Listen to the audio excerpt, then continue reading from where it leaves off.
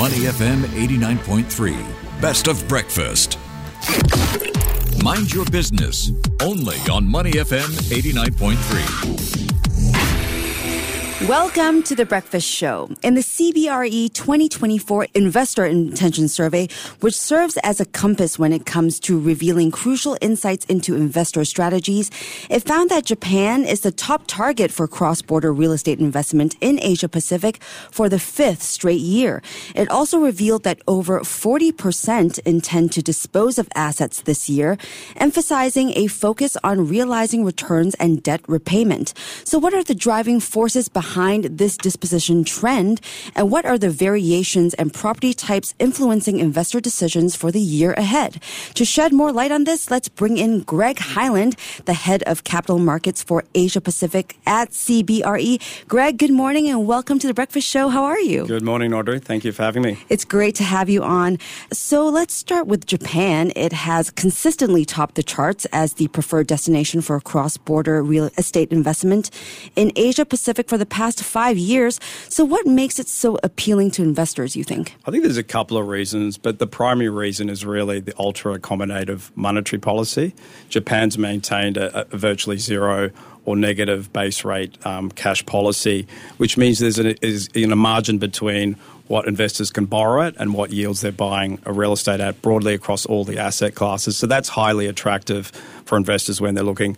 The second thing, and probably not so important, is the currency. So the yen has actually depreciated quite substantially compared to US dollar and other regional currencies. So it's made it a lot more attractive for investors to get exposure to Japan. You talked about all of the asset classes, but from residential versus industrial, which would you say is more popular? I think what we've seen from our clients has been residential and multifamily in particular has been very, very strong, industrial logistics, and increasingly we've seen a shift towards data centers.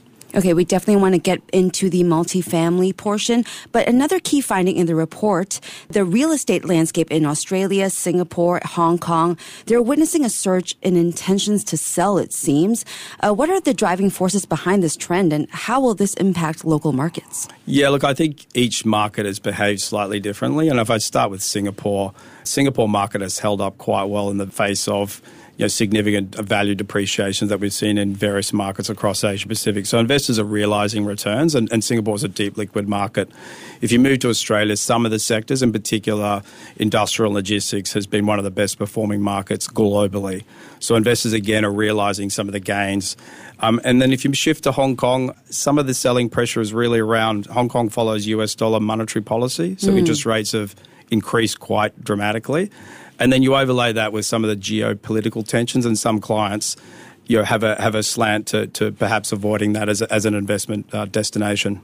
Another trend that you guys have found is that investors in Asia Pacific show a preference for value-added strategies, particularly in distressed assets. So what drives this strategic choice, and how do debt solutions play a role in helping them achieve their investment goals? I think in markets excluding Japan, which had ultra and maintains ultra-accommodative monetary policy, a lot of other markets in Asia Pacific actually saw significant increases in interest rates through the last 12 to 18 months.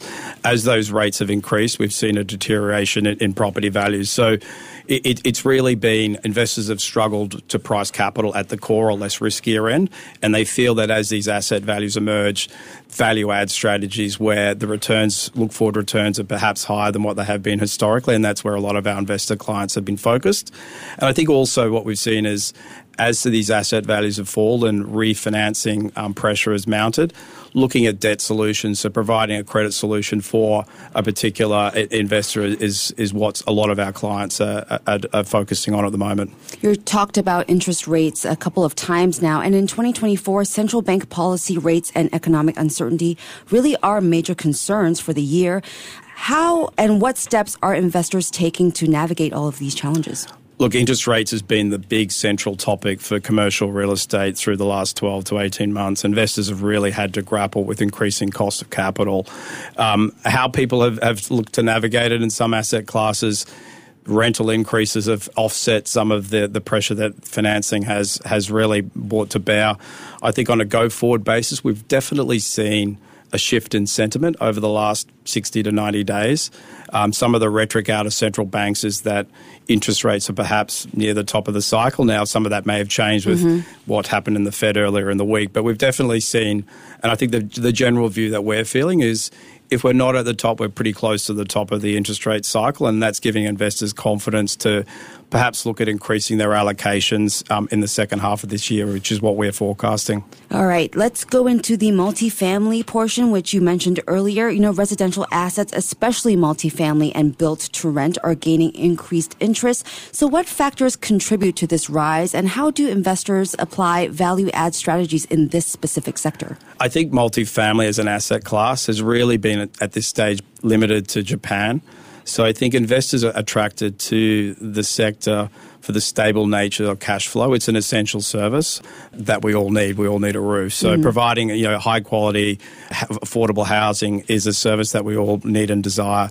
In terms of value add strategies, groups will look at older apartments, refurbishing them, perhaps adding some additional amenity. Or, as I mentioned earlier, perhaps, looking in the affordable end or senior housing end to cater to niche markets which are perhaps undersupplied. All right, so residential assets still popular, but industrial and office spaces also remain top choices for core investors. How do these preferences align with broader investment strategies, and what attributes make them enduring favorites? I think what we have seen is a multi-year sectoral shift towards logistics investments, and that's largely been driven by demand and structural undersupply that we saw in a lot of markets. That demand was driven by the shift to e-commerce. We've started buying goods online as opposed to going to the shopping centre, so that really created a structural shift in logistics. I think office historically has been the largest office asset class that we've seen in Asia Pacific and globally. There has been some near-term struggles with office with regards to work from home phenomenon that became out of COVID. Yeah. What we are seeing, particularly in this part of the world, is the return to the office is a lot stronger than what perhaps we're seeing in our markets in North America and Europe. That said, there is still a concern overhang around how we're going to consume office in the future. So, Greg, we've covered so much. We've talked about residential assets, industrial office spaces. Let's get into healthcare assets now, which have become a priority for investors exploring alternative investments. So what makes them stand out, and how are investors seamlessly integrating these assets into their diverse portfolios? I think real estate investors generally make decisions for the long term. And if you look at healthcare assets, the income streams that come out of that are generally very long dated, and they're generally very stable and secure.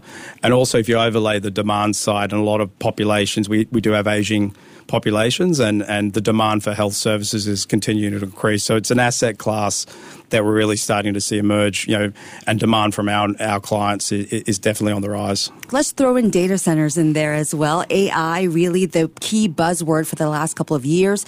Where do you see that going? Explosive, in one word. I think the demand that we're seeing, both from people allocating capital and the end users, and I think with what we're seeing now in AI, we expect that trend to continue. There are issues with data centers. A lot of investors are concerned around the environmental footprint. They are very, very large consumers of energy. So how groups, investors, and also end users deal with the energy or the ESG component of it is still a question that is to be answered. All right. Another challenge investors are facing is in sourcing debt, including less favorable loan-to-value ratios, uncertain interest rates that we talked about. How are they planning to overcome these obstacles, and what impact might these strategies have on their overall investment approaches? Look, debt maturities is something that over the next 12 to 36 months, as investors roll off what was historically low interest rates and values have fallen. So there's either sell the asset and realise your gains, perhaps put more equity. And if your bank is favourable, they may extend the terms on higher LTVs. But again, it's not one answer fits all. But again, what we're seeing is our clients are generally quite proactive in getting in front of those debt maturities to deal with them as quickly as they can. All right, some great insights into the diverse trends in Asia-Pacific real estate. Thanks so much, Greg, for your time this morning. You're welcome. Thank you. We were in conversation with Greg Hyland, Head of Capital Markets in Asia-Pacific at CBRE. Stay with Money FM 89.3. To listen to more great interviews, download our podcasts at audio.sg or download the audio app. That's AWEDIO, audio at the App Store and Google Play.